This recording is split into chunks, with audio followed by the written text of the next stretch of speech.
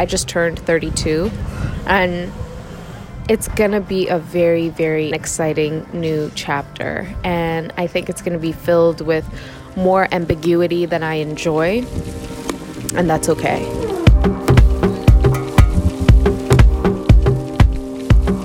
Welcome to Depth and Candor. This is the podcast that used to explore how Black changemakers define and live out their purpose through their careers, side hustles, and entrepreneurial contributions. But we might be doing things a little bit differently from here on out. So, for those of you who are new here, I'm your host, Hiwate Gaetana, and I've spent a majority of the 3 years that I've been working on this podcast figuring out how to define and pursue a vibrant life of my own.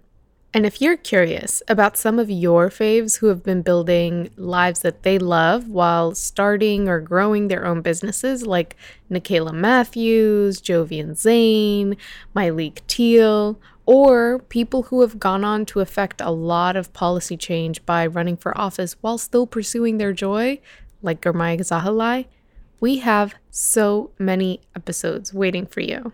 For those of you who are not new here, I hope each of you have been pursuing your own versions of a vibrant life, which I know is asking for a lot with 2020 being what it is.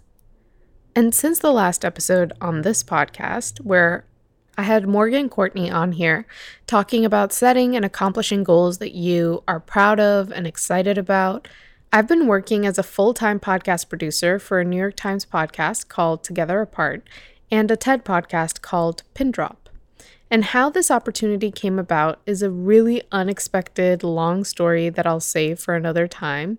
But to give you context for today, I think the most important part of that story is that in June of last year, while I was still working at Afropunk, I met an executive producer who offered me a role on her team where I would be working with them producing podcasts. And I'd be doing that 3 days a week. And I'd spend the other 2 days working on growing Depth and Candor and making it into a business, which is kind of a big deal. And I was really, really excited about it. So I quit my job at Afropunk in September 2019.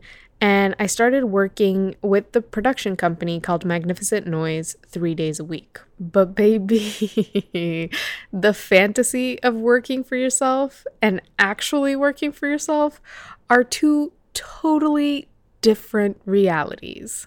Here's me in December telling my boyfriend why I felt so stuck and trying to explain to him that I didn't know what next move to make. What I'm feeling these days is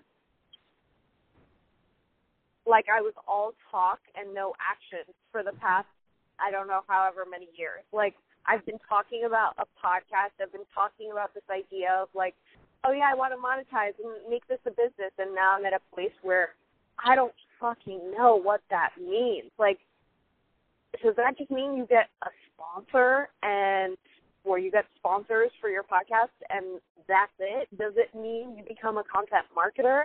Does it mean you become a professional storyteller and do like the NPR type route and become a professional podcast producer like for yourself and make that a business for yourself? I don't know. And it feels really difficult from this place to record all of my emotions because it just feels like whining. It feels like I'm saying, like if I were just to record my emotions, I would just be saying things like, I feel like I thought I was a good time manager and turns out maybe I'm not. I thought that I could really do anything and turns out maybe not. And I'm recording this because this is the easiest way for me to actually capture this. That was 3 months into working for myself part-time.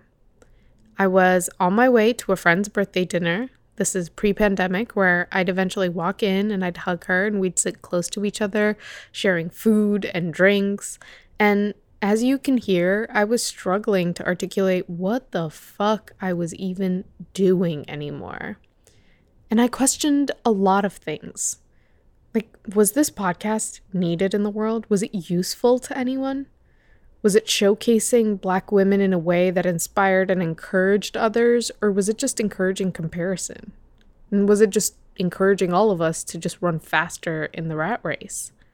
And most importantly, was anyone actually moving towards a vibrant life because of this podcast?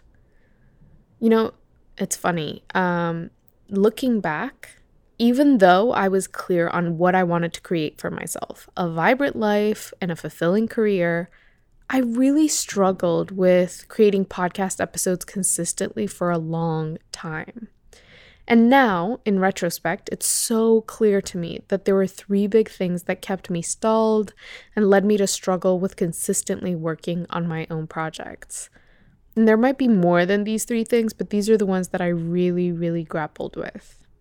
The first is I had to learn to work without validation from the external world, and I didn't know how to do that.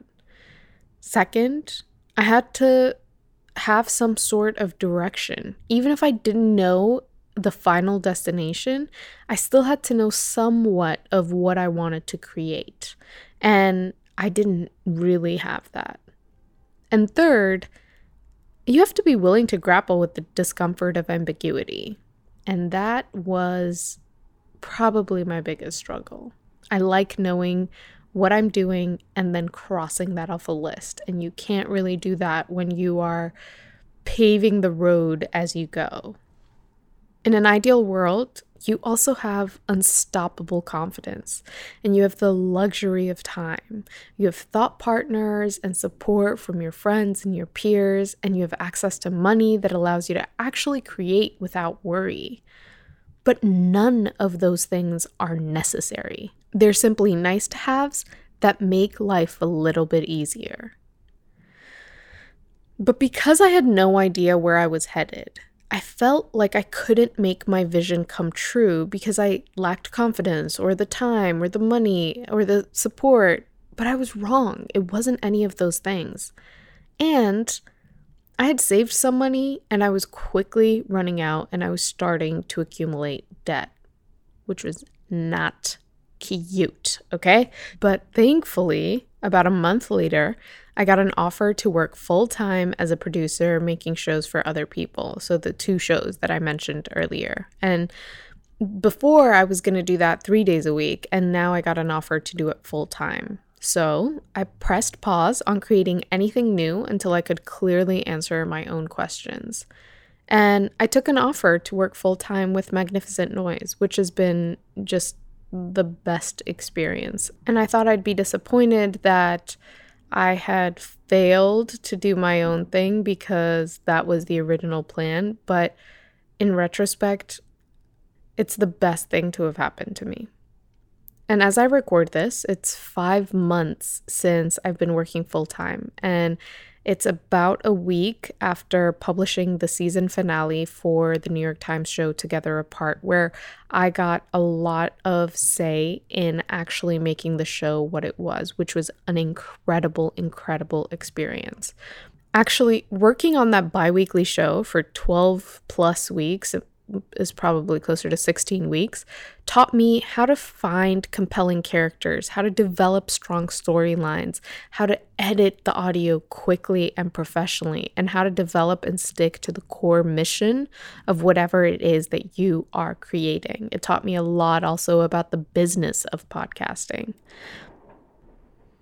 If you can hear that, those are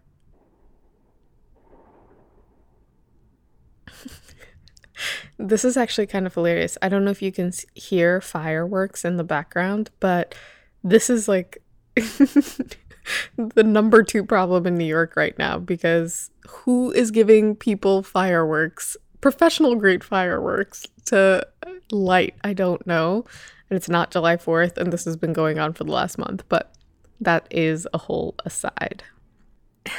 And over the last few months, I've come to realize that half of what I really, really want out of this life has come true.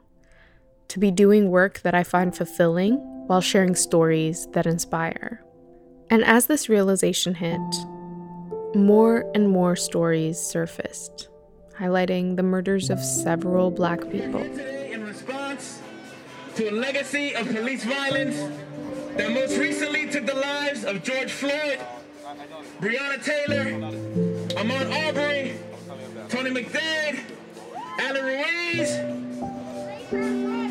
Rayshard Brooks. Say the names! And seeing this happen again and again forced me to face pain that I had put aside for a long time. And I felt the heavy, heavy weight of hopelessness. And for almost 2 weeks, I found myself just spontaneously bursting into tears while sitting in my apartment trying to work from home. And I realized that I actually had no idea what it even meant to live a vibrant life when you allow that amount of pain to penetrate you. When you don't try to work it away, or eat it away, or drink it away. And when I let myself feel the pain of that moment, the true weight of what it means to be Black in this country, I recognized that no amount of outworking the system or swerving the BS of a white supremacist patriarchal culture could ever actually lead you to true vibrancy, true joy. I needed to feel the pain. So I marched, and I donated, and I shared everything I knew on any platform where I had a voice.